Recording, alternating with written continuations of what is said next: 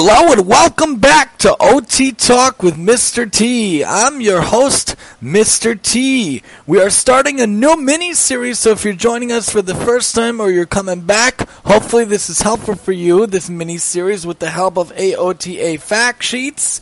And we're going to talk about smartphones today. Questions, comments, suggestions are always welcome at MaximumTEE@yahoo.com. We're going to call these different segments, as mentioned previously, Let's Talk Tips, the topic. So today it's going to be Let's Talk Tips, Smartphones.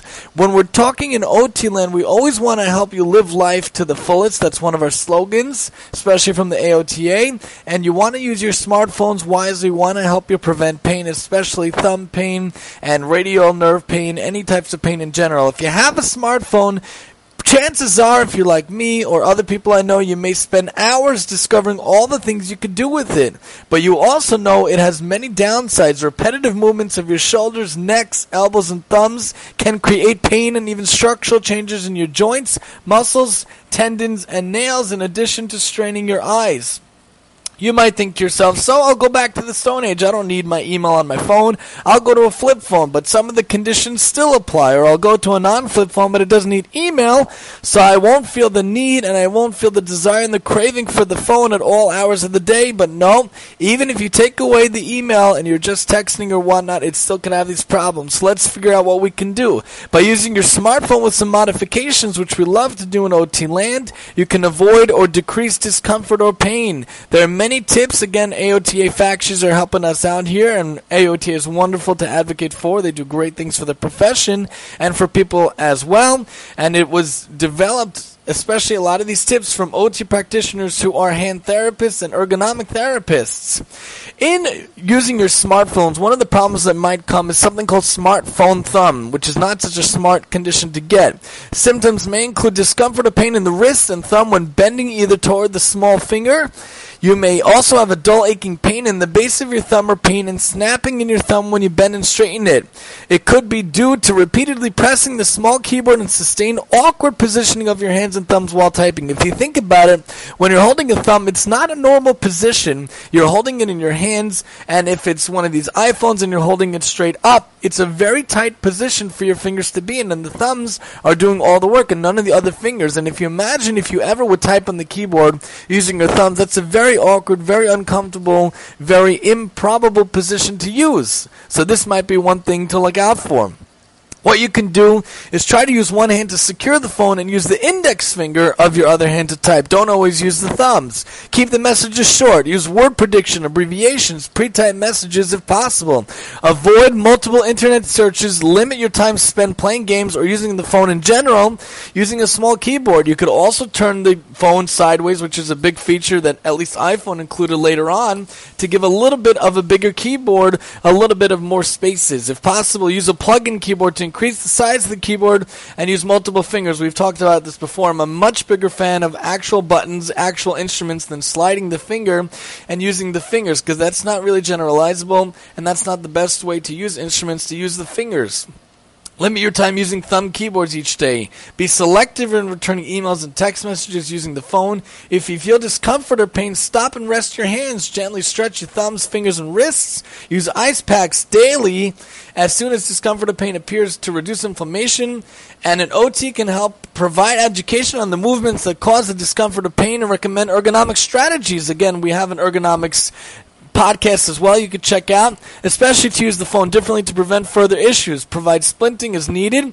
Those are different hand splints or different resting splints that could put the hands in more comfortable positions to relieve symptoms and enable tissues to heal. There could also be hand therapy to treat the injury and avoid further injury. Also other ways to use the phone. A big one we learned in school is cell phone elbow. It's also talking about the radial nerve, which is the one that comes behind the arm, behind the elbow, and comes up.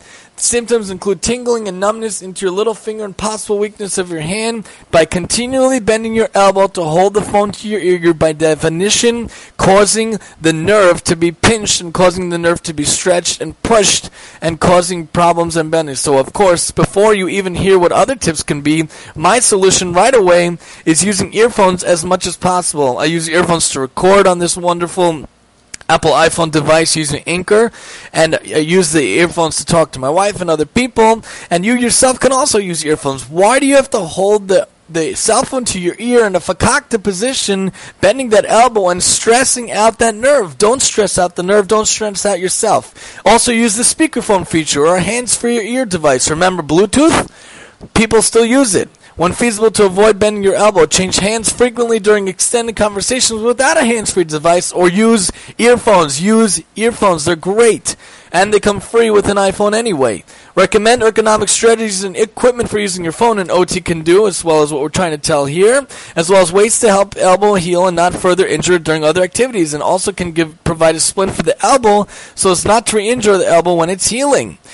There's another condition called cell phone neck. That's when you put the cell phone on your ear, you bend your neck, and you talk on it for a long time. By definition, you're cranking your neck, and you're messing up the scalenes and other different muscles that are in the neck. You're stretching out the muscles on the right side if you're holding the cell phone with your left ear, and you're crunching the nerves, the tissues, and the muscles in the left ear. And on the converse, if you're holding it with your right, you're stretching the left way past the comfortable position, and you're crunching the right. That's not good. You could get muscle pain and spasms in the neck and shoulders with possible tingling and numbness in the arms.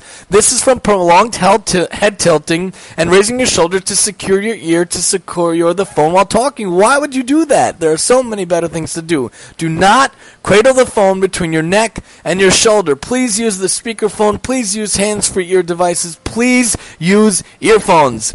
We could also recommend equipment, other ways to use your phones hands-free. We could give ways to reduce spasms in the neck and shoulders. If any of these conditions appeal to you, unfortunately, or you feel them, please get them checked out. Talk to your doctor. Talk to your OT, an in-person OT. We can only talk to you. We can't actually physically in-person help you on the show, but we want to make sure that you're fully functioning as well as having be pain-free. You can use heat, massage, therapeutic activities, and stretching techniques to reduce pain and increase healing. We could also recommend ways to avoid re-injury during other activities. Then there's something called PDA nails. It's not public displays of affection, but it's something that our symptoms include misshapen and ridged thumb nails. And this could be from continually pressing the keypad with your fingertips, which puts pressure on the nail bed, which is not good. Hold the phone in one hand and type with the other. Keep your nails short and use the fleshy pad of your index finger, not your fingertip, to type. We could also recommend alternate equipment for typing as well as to avoid further injury. There's also something called cellular blindness. We should never know from any of these conditions. Symptoms include dry eyes. By looking at a small screen for a prolonged time, you could cause the eyes to dry out. And of course, we don't want to look at small things the whole day. That's not the correct way to do it. Use proper corrective lenses. Increase font size and contrast. Use an easy-to-read font, such as Times New Roman, without italics. Purchase a phone with the largest screen possible. Every 20 minutes, look at an object at least 20 feet away for at least 20 seconds. We've mentioned that many times. And be sure to blink regularly to moisten the eyes. Avoid using a phone with a small screen. It's your primary tool for internet searches, emails, and texts. And of course, the OT can help you and recommend working with ophthalmologists or optometrists and give recommendations to use the phone without straining the eyes. And last, there's also smartphone fog. Symptoms include putting yourself and others in danger by using your smartphone while driving or walking. It's smartphone blindness. People that walk across the street are engrossed in their phone. They don't know what's flying, and they're just walking. They won't even see a bike coming by, a person coming by. How many times are we holding our phone and almost smack into a pole, almost smack into a person?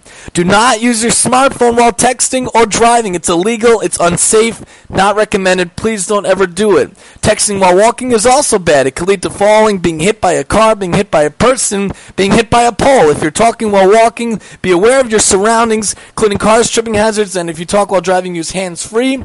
Therapy also can give ideas for injuries sustained when not paying attention. If discomfort, pain, or tingling occurs or persists despite recommendations, please talk to an OT or your physician first.